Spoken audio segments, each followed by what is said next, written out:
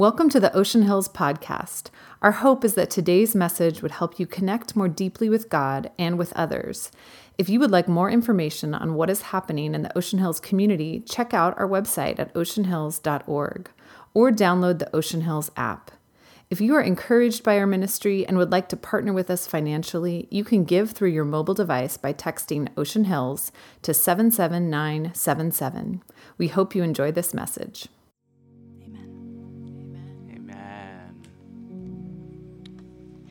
Seat. Good morning, everybody. I'm Jono. I'm one of the pastors here, and just excited to be here today to dig into God's Word a little bit together with you. Just sense a hunger and a responsiveness in this place. Just these last few weeks, it's been. Am I working here? Am I on? Yeah. Just been amazing to kind of sense that from the Spirit, that you guys are hungry and responsive to what God's doing. So I'm excited to just hear what God is going to do today, to be a part of this today. You know, Jesus was asked on the road one day, what is the greatest commandment? And he said, love the Lord your God with all your heart, with all your soul, with all your strength, and love your neighbor as yourself. Love is the greatest commandment. And that's what our series is on. It's on love. It's what does it look like to love? What does it look like to love well? Many of us are not taught what it looks like to love well.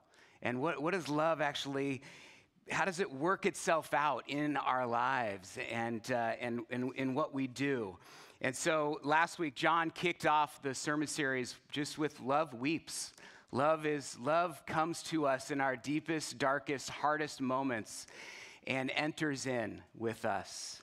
That's what love looks like. Love weeps with us. Love brings hope in darkness. And today we are going to be talking about love worships.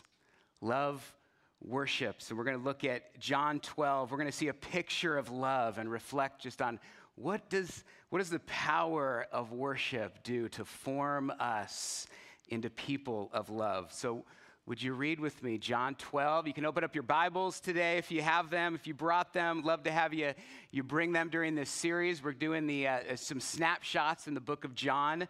And so this is John 12, 1 through 10. 6 days before Passover, Jesus came to Bethany, where Lazarus lived, whom Jesus had raised from the dead. Here, a dinner was given in Jesus' honor. Martha served while Lazarus was among those reclining at the table with him. Then Mary took about a pint of pure nard, an expensive perfume. She poured it on Jesus' feet and wiped his feet with her hair. And the house was filled with the fragrance of the perfume. But one of the disciples, Judas Iscariot, who was later to betray him, objected. Why wasn't this perfume sold and the money given to the poor? It was worth a year's wages. He did not say this because he cared about the poor, but because he was a thief. As a keeper of the money bag, he used to help himself to what was put into it.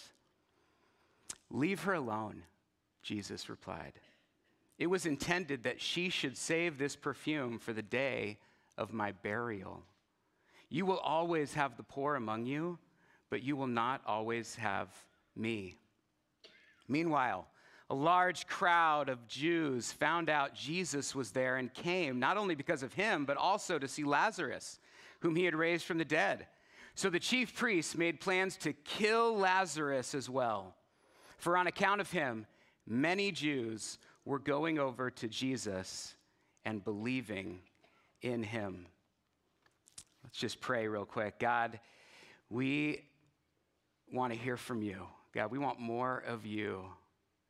Would you use this scripture, God, to show us who you are, show us how good you are, show us what love looks like.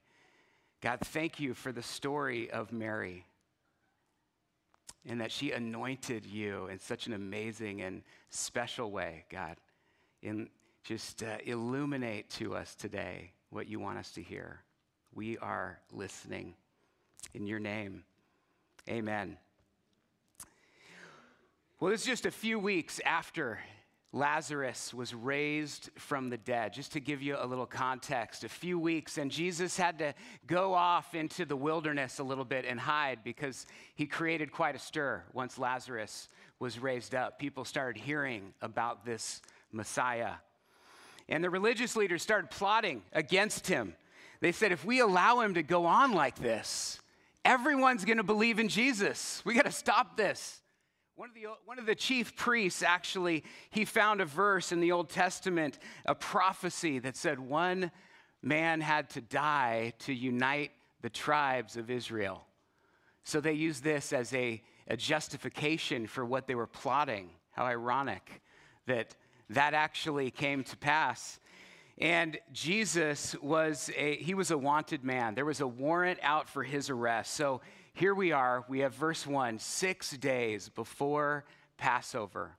What does that tell us? This is the last week of Jesus, the last week of Jesus' life.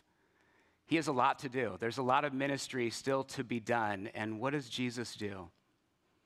He gathers around a table with his closest friends. I love that. I love that just before the storm of this final week of his life, he gets his friends around the table to encourage him, to comfort him, to be together. What an awesome, awesome thing. What would you do if you had 1 week left to live? Imagine yourself at this table for a moment. Imagine yourself that there's a low table in the Middle East that people would sit at. They would recline at the table on a pillow, probably just leaning up against the table, their feet on the outside. And they're eating and they're talking about all that's been happening, what's coming up. And all of a sudden, Mary goes into the back. She comes out with the most expensive thing she owns. And she breaks it apart and starts pouring it on the feet of Jesus. And it says, the fragrance filled the house. These disciples, they were sitting there, and all of a sudden they all get hit with this perfume. You ever had that sensation where the smell just kind of overwhelms you a little bit? They get hit with this perfume, and it's kind of awkward, and there's an awkward silence. What's going on here? Why is this happening? Why is Mary doing this? And Judas breaks the silence, and he criticizes Mary. Why would she do this? This is a waste. Matthew says that. Why the waste? Just put yourself at the table for a moment. Are you closer to Judas or closer to Mary? Are you criticizing what's going on here? Or are you worshiping Jesus? Worshiping the one who had just raised her brother from the dead? Are you full of complaint or extravagant gratitude? Mary shows us what it looks like to worship, to truly worship Jesus. Worship is such a misunderstood word, isn't it? We think of worship music. It's like a genre on our Spotify playlist, isn't it? We have the country music and hip hop and worship, you know. But worship, it's so much more than just music. Music's a part of it. Singing's a part of it. But worship it's a heart posture. It's a lifestyle. It's worship. It's being clear about what is worth the most to you. What has the highest value in your life? Worship. That's what it is. It's that posture of saying, this is the highest value in my life. And if you want to know what you worship, you can just look, take an inventory. Where do I spend my time, my talent, my treasure? Where do I spend my life? That is what you worship. Earlier, John in the gospel says, he quotes Jesus saying, Jesus is seeking those who will worship him in spirit and in truth. And I believe Mary gives us what true worship really looks like here. What does it really look like to worship God? So a couple just thoughts, and it's mainly from verse 3, but this whole passage here. True worship brings us to our knees. True worship brings us to our knees. It makes us humble.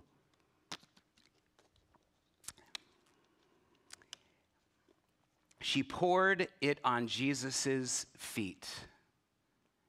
What does that tell us? What does that tell us that she poured it on Jesus' feet? Mary literally had to get down on her knees, and she took the place of a servant in that moment. That is what the servant, the lowest servant in the house, would attend to someone's feet. So Mary is just showing her incredible humility here, that she's worshiping God, and worship brings us to our knees. She realized who she was in the presence of, doesn't she? She realizes that she is in the presence of one who has just raised her brother from the dead, the one who said, I am the resurrection and the life. And it's also this anointing that she does for Jesus. This is a prophetic anointing. Anointing in the first century was something you would do after people were buried.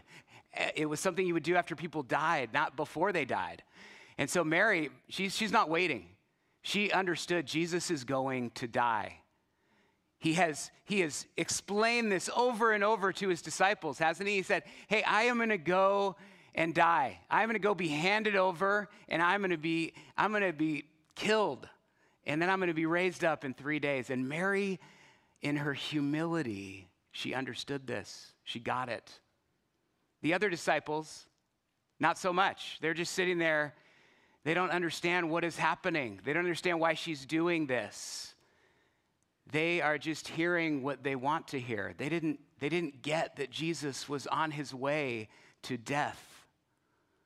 And Mary humbly receives this teaching. She's able to humbly receive what Jesus is really doing. I believe Mary's humility helped her understand Jesus. Am I truly open to what God wants to say to me? Am I truly open to what God wants to say to me? You know, this is really why we sing and come to worship before we listen to God's word. This is why we do that first, is because it does something to us. It puts us in a posture of humility and openness and recognizing once again that I am not God, that God is God, that he is amazing, that he is for me, that he is just this incredible being that wants so much for me to have life and have it abundantly.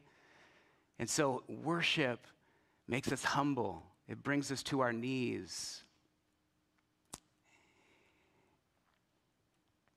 It baffles me sometimes, just in our setting here. I know we're in Santa Barbara, and time's very, it's very relative, but there's about 20 people when we start worship in here sometimes. I don't want you to get this the wrong way. I'm not trying to guilt you or shame you or anything about coming late, but I think it's a lack of understanding of why. Why do we worship? We worship so that we can receive what God has for us.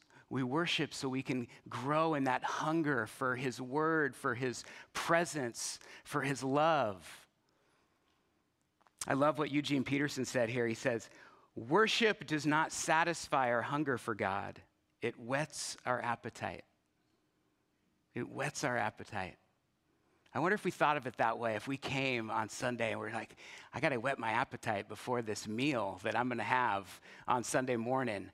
I got to get my soul ready for it because it's been running around, and I got to get into the presence of God so that he can humble me enough so that I can hear his voice. That is what we're doing here. That's why we sing. That's why we worship. I love Psalm 8. When I consider the work of your hands, what is mankind that you are mindful of them, human beings that you care for them? this posture of humility, when we consider how big and amazing and incredible God is, the stars and the moon and everything that he put into place and the incredible love he has for us, it humbles us. What is mankind that you would even consider us? It's a posture of humility. True worship brings us to our knees. Here's the second insight. True worship focuses our heart. Verse 3 says, she wiped his feet with her That's kind of surprising. Why would she do that? Didn't she have a rag like ready right there? How would she wipe his feet with her hair? A woman's hair in the first century, especially Jewish women, they kept their hair up. Their hair was their glory. They would not let people see their hair come down. And yet this act of service, it just showed that Mary's heart was undivided. It was focused so much on Jesus and what he thought. And so she wiped his feet with her hair. This actually would have been scandalous for the other disciples sitting there. They probably were thinking, what is she doing? Dropping her hair like that and wiping his feet. And I loved, as I was talking to Erin this week, I love what she said. It's not that she didn't care what the others thought. It's just that she cared more what Jesus thought. She cared more about Jesus in this moment. An undivided heart. True worship focuses our heart. I love this prayer in Psalm 86. David says, teach me your way, Lord, that I may rely on your faithfulness. Give me an undivided heart that I may fear your name, that I may worship you. Give me an undivided heart. Mary shows us this is what an undivided heart looks like. You know, the average human attention span, you ever looked into this? The average human attention span is 8.25 seconds. I already lost some of you right there. 8 seconds, there it goes. Attention spans can range from, 2 to 20 minutes, and the average human attention span has decreased by 25% since the year 2000. 23 years, we've decreased our attention span by 25%. You know what the average attention span of a goldfish is? 9 seconds. That's almost a second longer than you. No, hopefully yours is a little bit longer than that. But here's my point: is we're so distracted in this world, aren't we? Aren't we so distracted? I think our hearts are the same way. Our hearts are so distracted and easily distractible, and we give our hearts to so many things so easily, other than what is the most important thing. We can give our hearts to sports, to money, to prestige, to travel, to experiences, to reputation, to sex, to politics. How do you know what you have given your heart to? How do you know if your heart is divided? Just think about it for a second. Check in with yourself. What do you think about the most? What are you concerned? What are you worried about the most? What triggers you when it's taken away from you? When our hearts are undivided, when they're focused, God can use them in such a powerful way, like with Mary. It's like a laser that just reveals who God is. It's amazing what he does through Mary in this moment. We see more clearly. We have more peace. We can hear his voice. We have strength to obey Jesus when we have an undivided heart. I'm in a group this fall with some friends, with Stephen and Kurt and Michael and Ryan and Sarah and Aaron, and we're studying just Sabbath, how to keep the Sabbath and the 4 movements of Sabbath that are stop, rest, delight, and worship. And we're just asking God, what do you want to do through the Sabbath? Why is it so hard to keep the Sabbath? And one of the things that I've just noticed as I have been more intentional about the Sabbath is it focuses my heart. as I give this Sabbath a day set apart for God, for him, to honor him, to love him, my heart gets focused. It gets focused in a different way, and it's less distractible as I end my week that way and start my new week that way. That's how I live out of that. And it's been a powerful experience, experimenting with how do we live out an undivided heart. And Sabbath has just been one of those practices for me that has helped me focus my heart. And so let me go to my third point here is true worship frees me up to give my best. True worship frees me up to give my best. Verse 3, Mary took a pint of pure nard. Sounds lovely, doesn't it? I think of Oxnard when I think of the nard. I don't know, but this isn't from Oxnard. This is an expensive perfume. This would be the most expensive thing Mary owned in her house. It's like the family treasure in this jar. This is it, the most expensive thing. You ever heard of Pliny the Elder? Anybody know that one? Not the beer. No, the guy. He's a first century encyclopedia writer. And I've always wanted to quote Pliny the Elder. But he mentions 12 species of nard that refer to oil crushed roots from plants from the Himalayas, from China, from Nepal, from India. So this nard, it came a long way. And it is so expensive, this oil that she puts on the feet of Jesus. It's the most expensive thing. And she brings her best. She's freed up to bring the best that she has to worship Jesus with the best.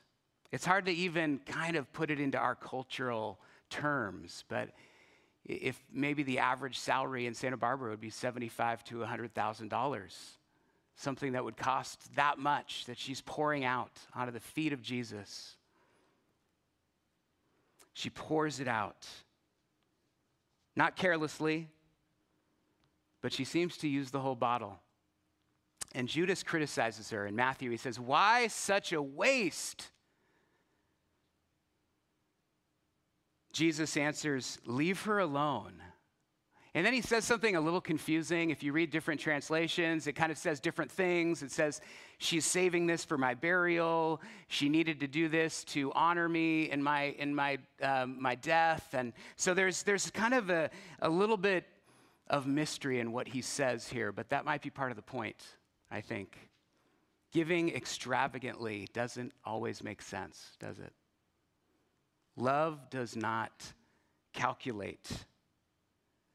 God leads us to love in a way that sometimes seems outrageous. That's what Mary does here. When I truly worship, when I worship God, I am freed up to love lavishly, to love extravagantly, to give my best time, my best resources, my best talent. I trust when I'm worshiping that God is enough, that he will provide. I lose my need for self-protection, for protecting my own self, worried that I won't be enough or that I won't have enough or that I won't get enough. And Judas, he asks, why the waste? Why the waste? I can relate to Judas. I hate wasting things. It's hard to love extravagantly. Extravagant love, Bob Goff said this, extravagant love is never a waste. It's never a waste. Here's the thing. I can only love extravagantly when I realize how extravagantly I've been loved, how lavishly I've been loved. Mary experienced the grace of God firsthand. It was her brother that was raised from the dead. She was in her deepest, darkest moment, and Jesus showed up, and he brought hope, and he brought healing, and he raised her brother from the dead. She gets it. She has experienced the grace of God firsthand. Have you experienced God's grace firsthand? He wants you to. He wants you to experience how lavishly he loves you. I love Joy's story that's what it was when she experienced the lavish love of God. That's when she heard the call to go and share that love. 1 John 3:1, such a great verse to memorize, says this: "See what great love the Father has lavished on us, that we may be called sons and daughters of God." See what great love the Father has lavished on us. That's what this table is about, that we get to experience this morning. You get to experience firsthand the grace of Jesus Christ for you. His love poured out on the cross for you. What does this look like to love extravagantly in our world? What does it look like? I'm trying to think of some examples. Joy was such a great one. Last week, we had Lila up here sharing about our brothers and sisters in Mexico, and you responded and donated over $25,000 to our Mexico team. And that is just extravagant love for people we don't even know. Yeah, you can applaud for that. Giving houses to people we don't know. That's extravagant, isn't it? You did that. You were moved. I think of our building campaign. It just keeps blowing me away. Last year that we had $8 million pledged for a ministry center downtown that is going to bring the love of Jesus to Santa Barbara. You lavishly loved God through your gifts, through your commitments. And it's not just about money. I think of people in our church. I'm hearing stories of people mentoring lower income students in our church for years and years, walking alongside them, reading to them, giving them resources, helping them through counseling. That is extravagant love. Children that are not their own. That's extravagant love. True worship helps us love, frees us up to love extravagantly. Where might God be calling you to love lavishly, to love someone lavishly today? Last one here. True worship transforms us. It changes us. I just love that line in this passage. And the house was filled with the fragrance of the perfume. The perfume went out, the oil went out, and the house was filled. You couldn't get away from it. It smelled like love. The power of smell. Isn't smell just so powerful? The way God created us to smell things. And how they're tied, our smells are tied to our memories. And they're tied to different experiences we've had. I bet you have some right now you're thinking of, just that smell, that either that person or that experience or that memory. Smell is so powerful. I love when in 40 Days of Decrease, it's a book that I highly recommend going through for Lent. Alicia Cole, she writes about the smell of Jesus. And I love what she said. She said, Jesus was probably anointed twice in the Gospels, or twice the last week of his life. He was anointed 4 times. There's 4 different stories of anointing. And twice during the last week, his head and his feet here with Mary. And so Jesus smelled really good. He smelled real good. And just picture that for a minute. He has perfume dumped on his feet and his head. You know, first century people, they don't shower every day like we do, like most of us do, I'll say. But Jesus smelled strong. It was a strong smell. And I love her insight that last week, people would have smelled Jesus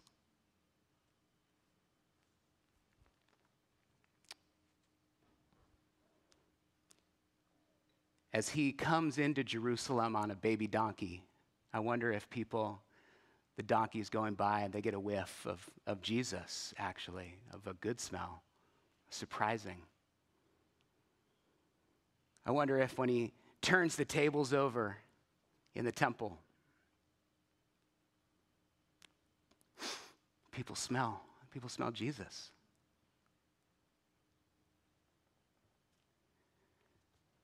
I wonder if Judas,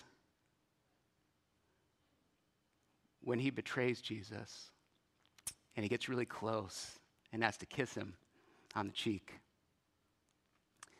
I'm pretty sure he smelled Jesus. And then she says, I just love her insight that maybe on the cross, maybe as Jesus is actually hanging on the cross, he gets a whiff of this perfume.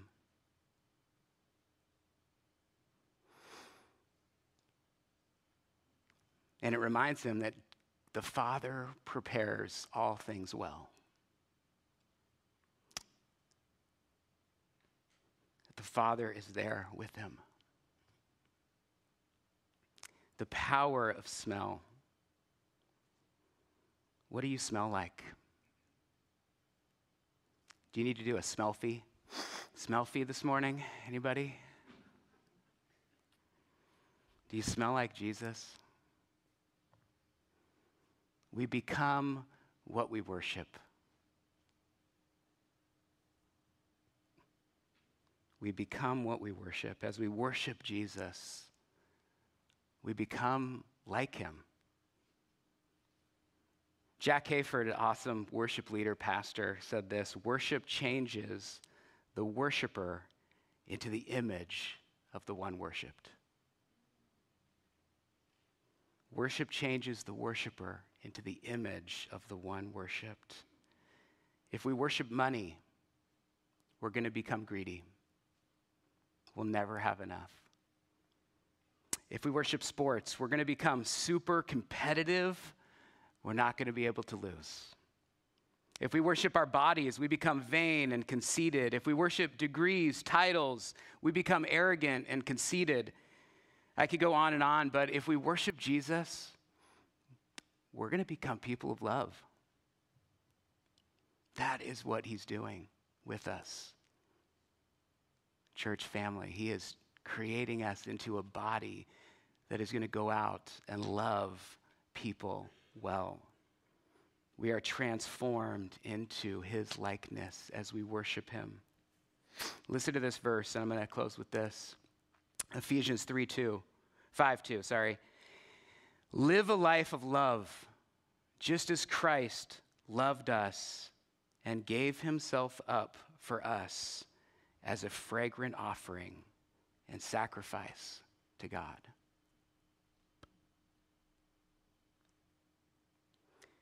Let me read it again. Live a life of love, just as Christ loved us and gave himself up for us as a fragrant offering and sacrifice to God. I wonder if Paul had this story in his mind when he wrote that. We are to be a fragrant offering too.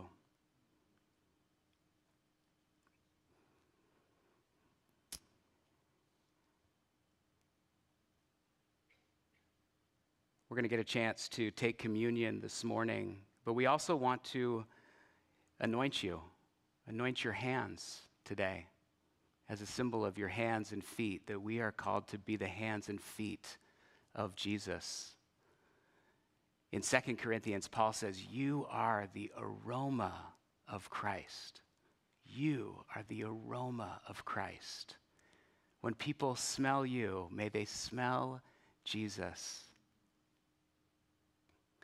And so you're going to come up and we're going to have you experience firsthand the grace of God, that Jesus has laid down his life for you. You get to take the bread, his broken body, and dip it in the cup, his blood shed for you, for the forgiveness of sins.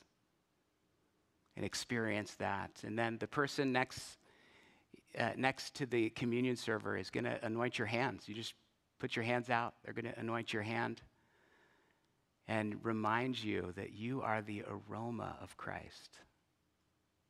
Where you go, Jesus goes with you. Jesus is transforming you. He's changing you into his likeness.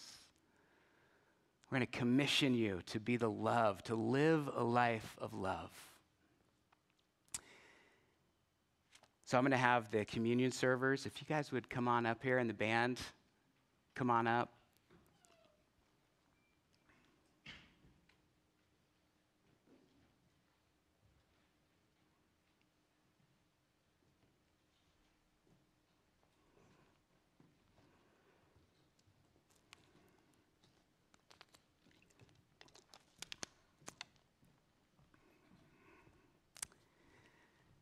The house was filled with the fragrance of the perfume. Let me pray for all of us today as we receive these gifts. Jesus, we are here to worship you. We're here to experience your grace firsthand. God, thank you for the testimony of Mary, that she so humbly, unashamedly came and anointed you. God, thank you for teaching us through her. May we be anointed today to be the aroma of Christ. God, remind us as we leave, as we smell this fragrance, that we would smell like you, God. Remind us to be transformed into people of love. Thank you for this time today. Would you move in our hearts? We pray this in your name. Amen. All right, when you're ready, today we're going to have you come down the middle aisle and then have you go around the outside. So come down and you can find there's 2x2 up here. So just find an empty spot and experience communion and get anointed and experience the gifts of God for you. So let's stand together. And then when you're ready, come on down and we're going to sing some worship together.